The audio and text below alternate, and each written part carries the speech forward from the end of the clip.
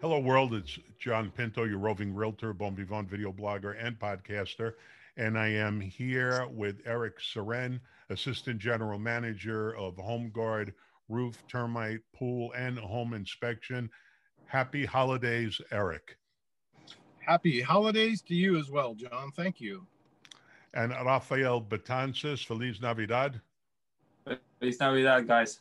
Very good. You actually speak Spanish. Is that what you're trying to show me? Yeah, that's correct. I thought that was the thing here. It is a thing. It is a thing in the Bay Area.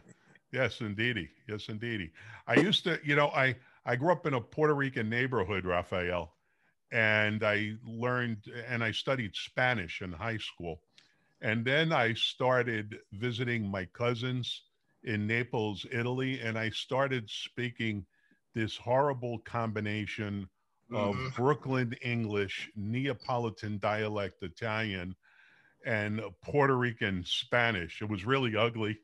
So since then, I've pretty much abandoned my Spanish, and now I just stick to Brooklyn English.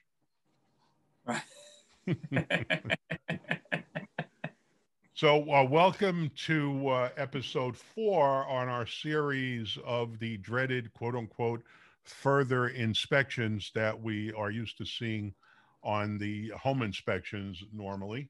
And in this video, we're going to talk about the forced air furnace cracked combustion chamber.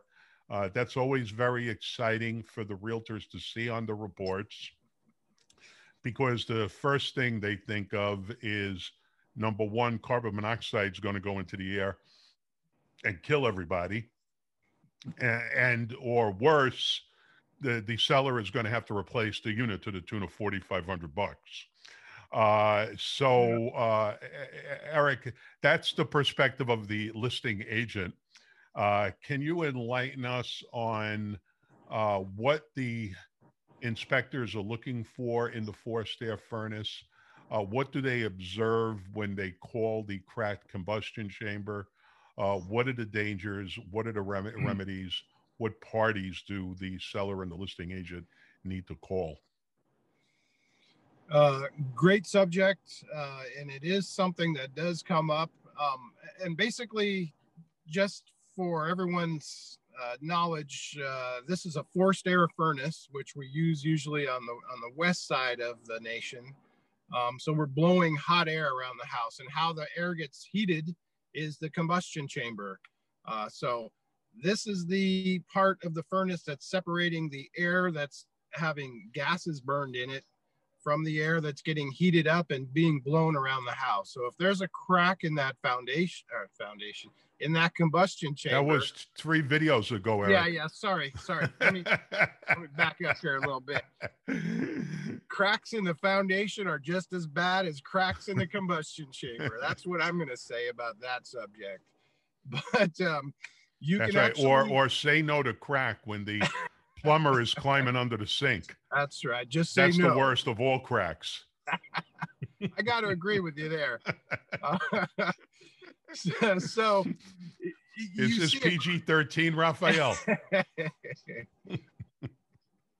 We're good so far. All right, we're still right in the line, but we're good. Is this thing on? We're still rolling, right? Okay, you were talking about, or trying to talk about, cracked combustion chambers. That's right, John. Thanks for putting me right on the right track here. So the combustion chamber separates the burning gases from the warmed air.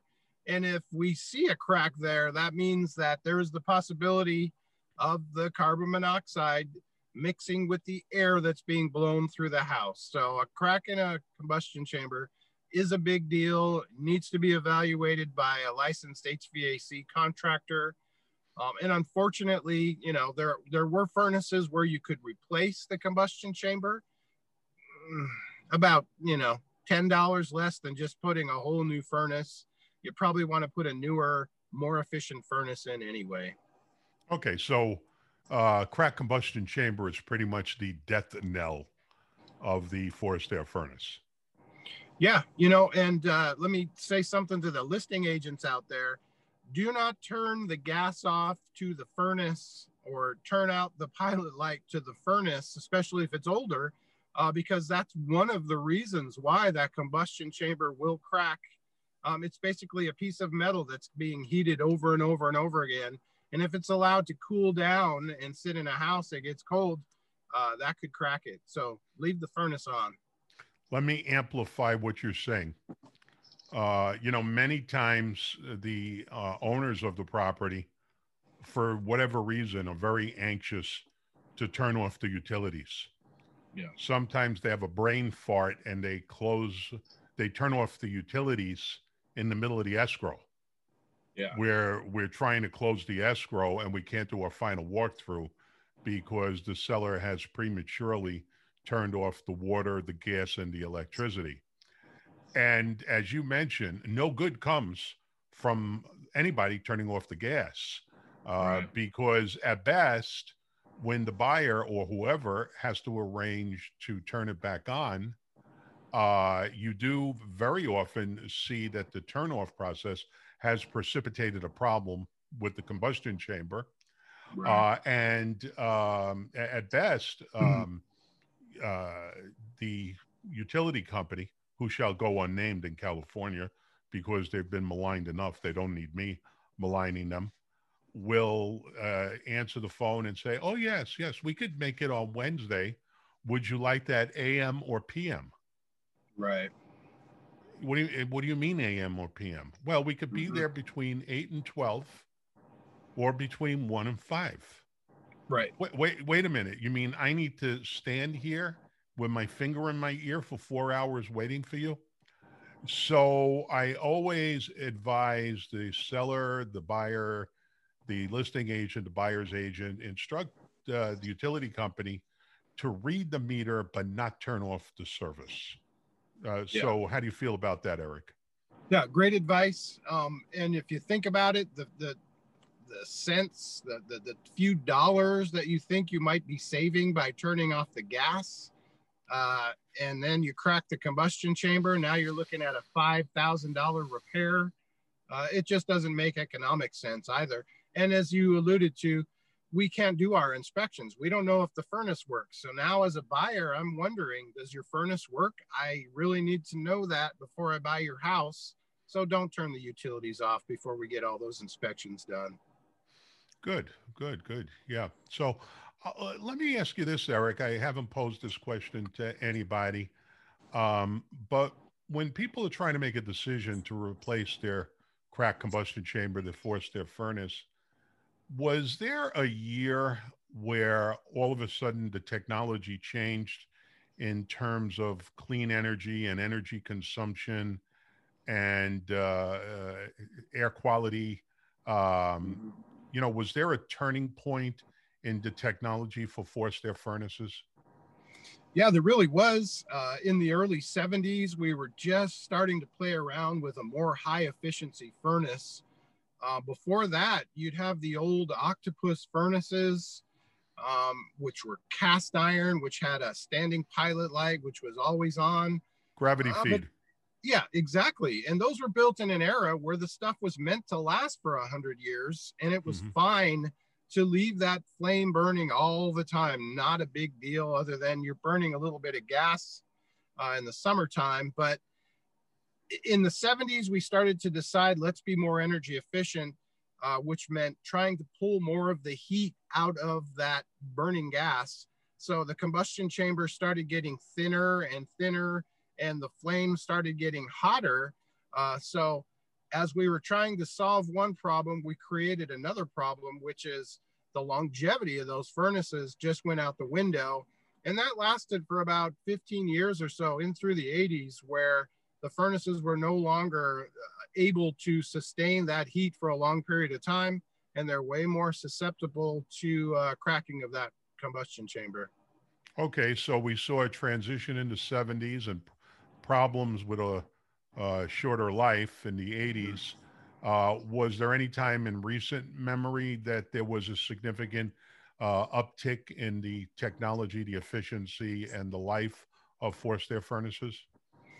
They basically kept evolving through the 90s, and then in the 2000s, The Energy Council passed different rules that basically said they had to be at a certain efficiency level.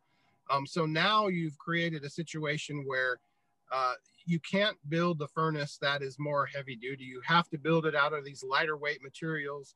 You have to make it more energy efficient. So eventually, beginning of the 2000s, the technology that was available caught up to what we were trying to achieve back in the 70s. And typically any furnaces made from, say, mid 2000, 05, 06 and forward are going to be more energy efficient, and they're also going to be less likely to be damaged. But that being said, any furnace that you turn off the pilot light could be damaged. Okay. So final question. So it sounds like anything built in this millennium, for the most part, is going to be better technologically. Anything built in the last century, not so much. I'm thinking, a lot of furnaces, once they get to be 25, 30 years old, or a little long in the tooth and ready for replacement. We've thrown out some numbers. I threw out 4,500, you threw out 5,000. I'm curious, with a brand new furnace, what would you say your savings would be in utility cost over, say, a 30-year-old furnace? Oh, I'd say you're probably going from about 60% efficiency to in the 90% efficiency rating. So the money that you spend on that furnace, you're probably going to recoup that in about 8, 9, 10 years with the higher efficiency rating. And it sounds to me like it could be in 4 or 5 years too. It depends. We actually have super high efficiency furnaces now with double combustion chambers. They reburn gases. Of course, they're going to cost a little more, but in the long run, they could save you a lot more money as well.